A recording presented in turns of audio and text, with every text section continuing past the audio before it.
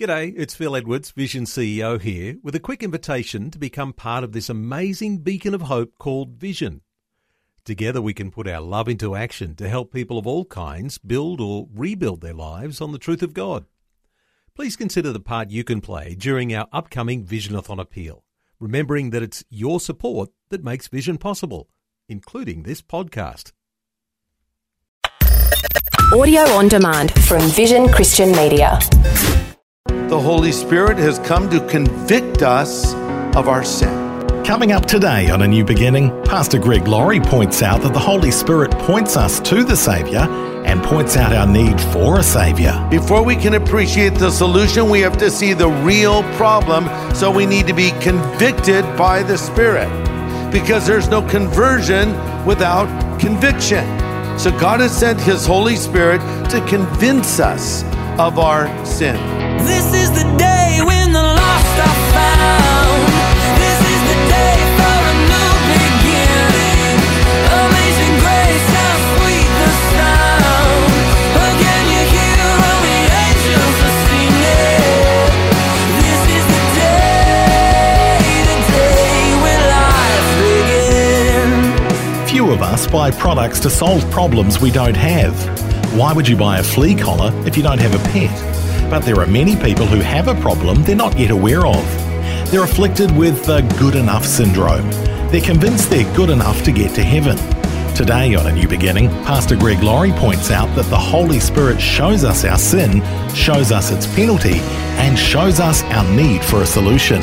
It's life-saving information.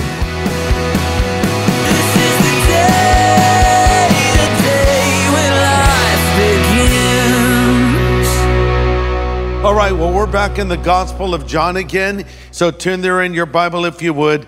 John 16, and the title of my message is The Holy Spirit and You, Part 2. Or if you're French, Part 2. Second part, we already did a little message on this earlier. So here's a quick review of what we already saw. And then we'll look at what we're going to see here in John 16. Number one, we already discovered together the Holy Spirit has come to indwell the believer and to seal us. He's come to indwell us and seal us. Ephesians 1:13 says, in whom you trusted after you heard the word of truth, the gospel of your salvation, in whom having believed you were sealed with the Holy Spirit of promise, who is a deposit guaranteeing our inheritance until the redemption of those who are God's possession to the praise of His glory. So these things happen to us when we believe. I don't think we realize all the incredible things that transpired when we became a Christian, because you didn't feel it necessarily, but I'm telling you, it was such a dramatic shift, it's hard to even wrap your mind around. For starters, you passed from darkness to light. For starters, you became a citizen of heaven instead of a citizen, effectively, of hell. For starters, all of your sin was forgiven. And if that's not enough, you were justified, which means God took all of your sins and He forgave them, and He put the righteousness of Christ into your account. And then you were sealed with the Holy Spirit. You were signed, sealed, delivered by God Himself. And when you become a Christian, you have that inner testimony of the Holy Spirit. Here's what Romans 8 says in verse 15. You've not received a spirit of adoption like fearful slaves. Instead, you received God's Spirit, who has adopted you, made you one of His own children. Now we say, Abba, Father, and His Spirit joins with our spirit to affirm that we're God's children. Do you know what I'm talking about right now? That inner conviction. You say, Greg, how do you know you're a Christian? I just know. I know because God's Holy Spirit lives inside of me and He confirms it to me. And then hopefully there's fruit or results in my life that would demonstrate that to others as well. Of course, this is based on the promise of the Word of God, but there is that inner conviction of the Spirit. And if you don't know right now, please do not leave this service tonight without knowing that you know. And I'll tell you how that can happen for you. What else does the Holy Spirit do in the life of the believer? He teaches us, because Jesus said in John 14, the Helper, the Holy Spirit, whom the Father will send in my name, will teach you all things and bring to your remembrance all things that I've said to you. You know, you can read the Bible as a historical document. It is historical, but you can also read it as God's living book. You know, the Bible says of itself that it's alive and powerful, sharper than any two-edged sword. I love what Martin Luther said about the Bible. He said, the Bible has hands, it takes hold of me. It has feet, it chases after me. And have you ever had a time where you open up the Word of God and ask for direction and ask for insight, and it just came alive to you? That's the Holy Spirit teaching you. And then there were times when you were in a conversation with someone and a whole passage opened up that you started quoting that you don't even remember consciously memorizing, but there it was. That's the work of the Holy Spirit in your life. Number 3, the Holy Spirit helps us in our prayers in obedience to God. He helps me in my prayers and my obedience to God. Jesus said over there in John 14, if you love me and obey my commandments, I'll ask the Father and he'll give you another advocate who will never leave you. And he's referring to the Holy Spirit. You may say, well, Greg, I don't feel like I have the power to live the Christian life. You're wrong. If you've asked Christ to come into your life, you have all the power that you need. You just need to learn how to step on the accelerator and put the pedal to the metal. Because I'm telling you, the horsepower is there. The spirit power is there. So we need to unleash it in our lives. And I'm not suggesting we're waiting for an emotional experience. I don't know where we come up with this idea that whenever we ask God to fill us with the Spirit, we have to feel something. Or, okay, let's pray for God to fill us with the Spirit. Turn the lights down. Why? Is the Holy Spirit afraid of lights or something? You can do it with the lights on. When you get up in the morning, before you even put your feet on the ground, say, Lord, fill me with the Holy Spirit. Do you have an emotional experience when you put gas in your car? Or if you have an electric car, do you have an emotional experience when you plug it into the wall? If you're standing in water, you might have an experience.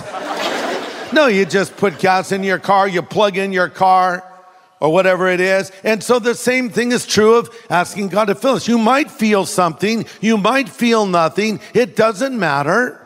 Because Jesus says the Father will give the Holy Spirit to those that dim the lights and wait for an emotional experience. No, he said the Father will give the Holy Spirit to those that ask him. So what do you need to do? Ask him. And then receive it. And he'll give you the power you need. Romans 8:13 says that through the power of the Spirit you can put to death the deeds of your sinful nature. For those that are led by the Spirit of God are the children of God. The power is there. Number 4, the Holy Spirit empowers me for service. Jesus said in John 14:17, the Spirit of truth whom the world cannot receive because it neither sees him nor knows him, but you know him, for he dwells with you and will be in you. Now you see, these disciples, when he was sharing these things, didn't have the Spirit in them yet because Jesus was still there. But after Jesus died on the cross and rose again from the dead, he appeared to them in the upper room, remember? And he said, peace be to you. And the reason he would say that is people always freaked out when they saw him risen from the dead. So he had to start with, hey, peace, guys, it's cool, chill, it's all right, okay? Don't have a heart attack, peace be to you. And then he said, receive the Holy Spirit. And he breathed on them and the Holy Spirit came in them. But then on the day of Pentecost, in Acts 1:8, we read that the Holy Spirit of God came upon them because the Bible says you will receive power after the Holy Spirit has come upon you. So when you believe he comes in you, then he will come upon you to give you the boldness you need to share the gospel. Okay, so that's what the Spirit does in the life of the believer. Thanks for joining us for A New Beginning with Pastor Greg Laurie, Senior Pastor of Harvest Christian Fellowship in Riverside, California. Today, Pastor Greg has been pointing out what God's Spirit does in the life of the believer. It's from his message called The Holy Spirit and You. Let's continue. What does he want to do in the life of the non-believer? That brings us to John 16. Number 1, the Holy Spirit has come to convict us of our sin. You could also just interchange the word convince with convict. He's come to convince us of our sin. Verse 8, John 16, when he has come, he will convict or convince the world of sin, of righteousness, and of judgment. You see, one's ignorance of sin, righteousness, and judgment can bring their destruction. So God has sent his Holy Spirit to make the non-believer aware of this. Before we can appreciate the solution, we have to see the real problem. So we need to be convicted by the Spirit, because there's no conversion without conviction. Being a Christian is not just living a better life. Jesus is not just helpful. He's our only hope. He has not come to improve our life. He comes to save our life. And so we need to realize that only the Holy Spirit can show us our real need. You know, it's interesting that the word convict means to cross-examine. To cross-examine. Have you ever been cross-examined? Maybe you've been arrested, interrogated by an officer. Maybe you have a mother, which is similar to an officer. If you were out late, where have you been? What have you been doing? Empty your pockets. I'm going to give you a polygraph test. Mom, you have a polygraph now? Yes, I do. Look me in the eyes, right? The Holy Spirit has come to cross-examine us with the purpose of convicting or refuting an opponent. He doesn't come to just convict the world in general, but to specifically show them they're lacking in the righteousness they need to get to heaven. This is a very important distinction. It's not just sins in general. The Holy Spirit has come to show you the biggest sin of all, the sin of self-righteousness. And in its place, God wants to give you his righteousness. I bring this up because every time you turn around, people are thinking that they get to heaven by good works. You know, I guess I don't expect non-believers to know much about this, but when I hear Christians, or at least professed believers, still subscribing to an idea like this, it just seems insane to me, but people do still think this, that, well, you know, if you live a good life, you'll get to heaven, and if you live a bad life, then you will go to hell. Listen, newsflash, there are good people that are going to go to hell, and there are bad people that are going to go to heaven. So, well, that makes no sense at all. Well, it's biblical. Let me explain. Being a good person will not get you to heaven. You can be a good person, but if you think you're so good you don't know Jesus, you can end up in hell. And you can be a bad person, a very bad person, but if you repent of your sin, even if it's on your deathbed, Christ will forgive you and let you into heaven. Because heaven is not for good people, it's for forgiven people. You say, well, where do you get that? It's called the thief on the cross. Remember that guy? And by the way, the word thief probably isn't even accurate. That's the word we use. But the word that is used in the original language implies a criminal guilty of a capital offense. He was probably a murderer, an insurrectionist, trying to bring about the overthrow of Rome. So this is a bad dude. And Jesus says to him, today you will be with me in paradise, because the man said, Lord, remember me when you come into your kingdom. So the Holy Spirit, number 2 now, has come to bring us to Jesus. He says in verse 9, I've come to convince them of sin because they do not believe in me. You know, it's interesting, sin, not sins. Sometimes I think in the church, major on minors. And by that I mean, we sort of get the cart before the horse. We'll kind of focus on lifestyle choices that are sinful, and we'll harp on those things. Here's my objective. I want to establish a dialogue with a person regardless of what sinful choice they've made. So if they're living with their boyfriend or girlfriend out of wedlock, or if they're gay, or if they're a liar or a thief, or all the above, you know, hey, I want to first talk to them about their need for Jesus, because this is the way I see it. If they'll come to Jesus, everything else will get sorted out. But if I focus on those things and never get around to telling them about Jesus, I can, in effect, drive them away. And I think a lot of times people think of the church as being against everything. And we're going to speak out on what the Bible says and say what it says on whatever topic it is we're addressing. But our message is the gospel, and we want people to believe, and then their lives will change as a result. So the Holy Spirit has come to show us that, to bring us to Jesus. You know, it'd be like going to a doctor and saying, Doc, I have headaches. My head hurts all the time. Well, he can obviously say, go buy some Advil. and that'll help, but then your headache will come back. So a good doctor isn't going to just deal with the symptom. He's going to deal with the cause, right? Maybe you're dehydrated, or maybe there's another medical issue, and after a series of tests that will be determined. But better to get to the root of it than just merely treating the symptoms. And so that is what the Holy Spirit has come to do, to show us our need for him. Listen, having said that, the Holy Spirit will not force us to believe in Jesus. I do not believe in irresistible grace. That is taught by Calvinists. I reject it. Why? Because the idea of irresistible grace says you're predestined to believe if you really want to or not, and that grace of God is irresistible, so you're going to come to Jesus if you want to or not. I beg to differ. I think you can resist the Holy Spirit of God. You say, well, why do you think that? Well, because the Bible says so. Remember when Stephen was standing before the Sanhedrin? And he said, you stubborn people, you heathen at heart, you're deaf to the truth, must you forever resist the Holy Spirit?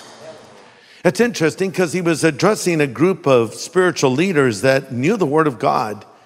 And the implication in the verse there is that they knew it was true and were rejecting it regardless of that fact. He says, you're resisting the Spirit. You know what I'm saying is true, but you're choosing to not believe it.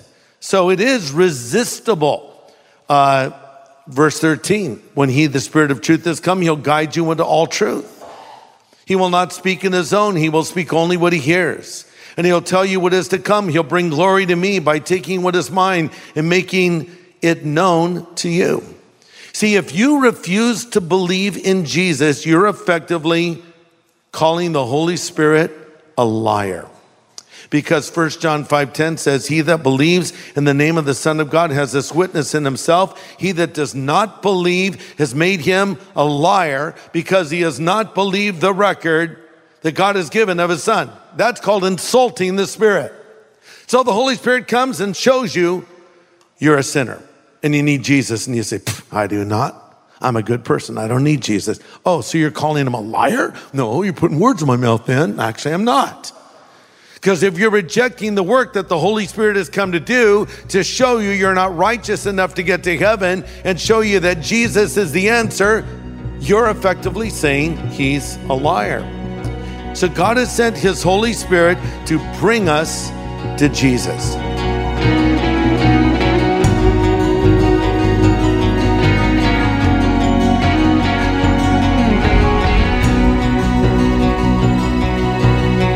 Pastor Greg Laurie with important insight on the role of the Holy Spirit, not only in the lives of believers, but also in the hearts of unbelievers. And there's more to come in this study here on A New Beginning. Next time, Pastor Greg points out that the Spirit shows us our sin, then brings us to the Saviour.